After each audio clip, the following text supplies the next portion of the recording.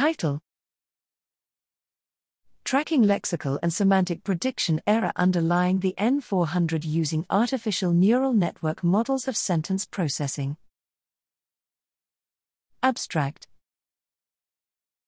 Recent research has shown that the internal dynamics of an artificial neural network model of sentence comprehension displayed a similar pattern to the amplitude of the N400 in several conditions known to modulate this event-related potential.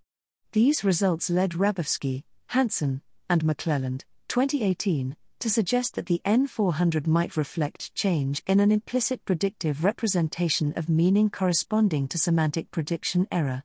This explanation stands as an alternative to the hypothesis that the N400 reflects lexical prediction error as estimated by word surprisal, Frank, Otten, Galli, and Vigliocco, 2015.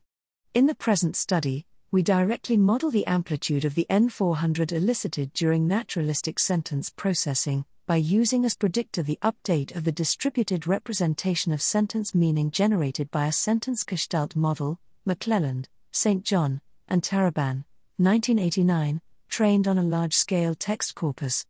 This enables a quantitative prediction of N400 amplitudes based on a cognitively motivated model, as well as quantitative comparison of this model to alternative models of the N400.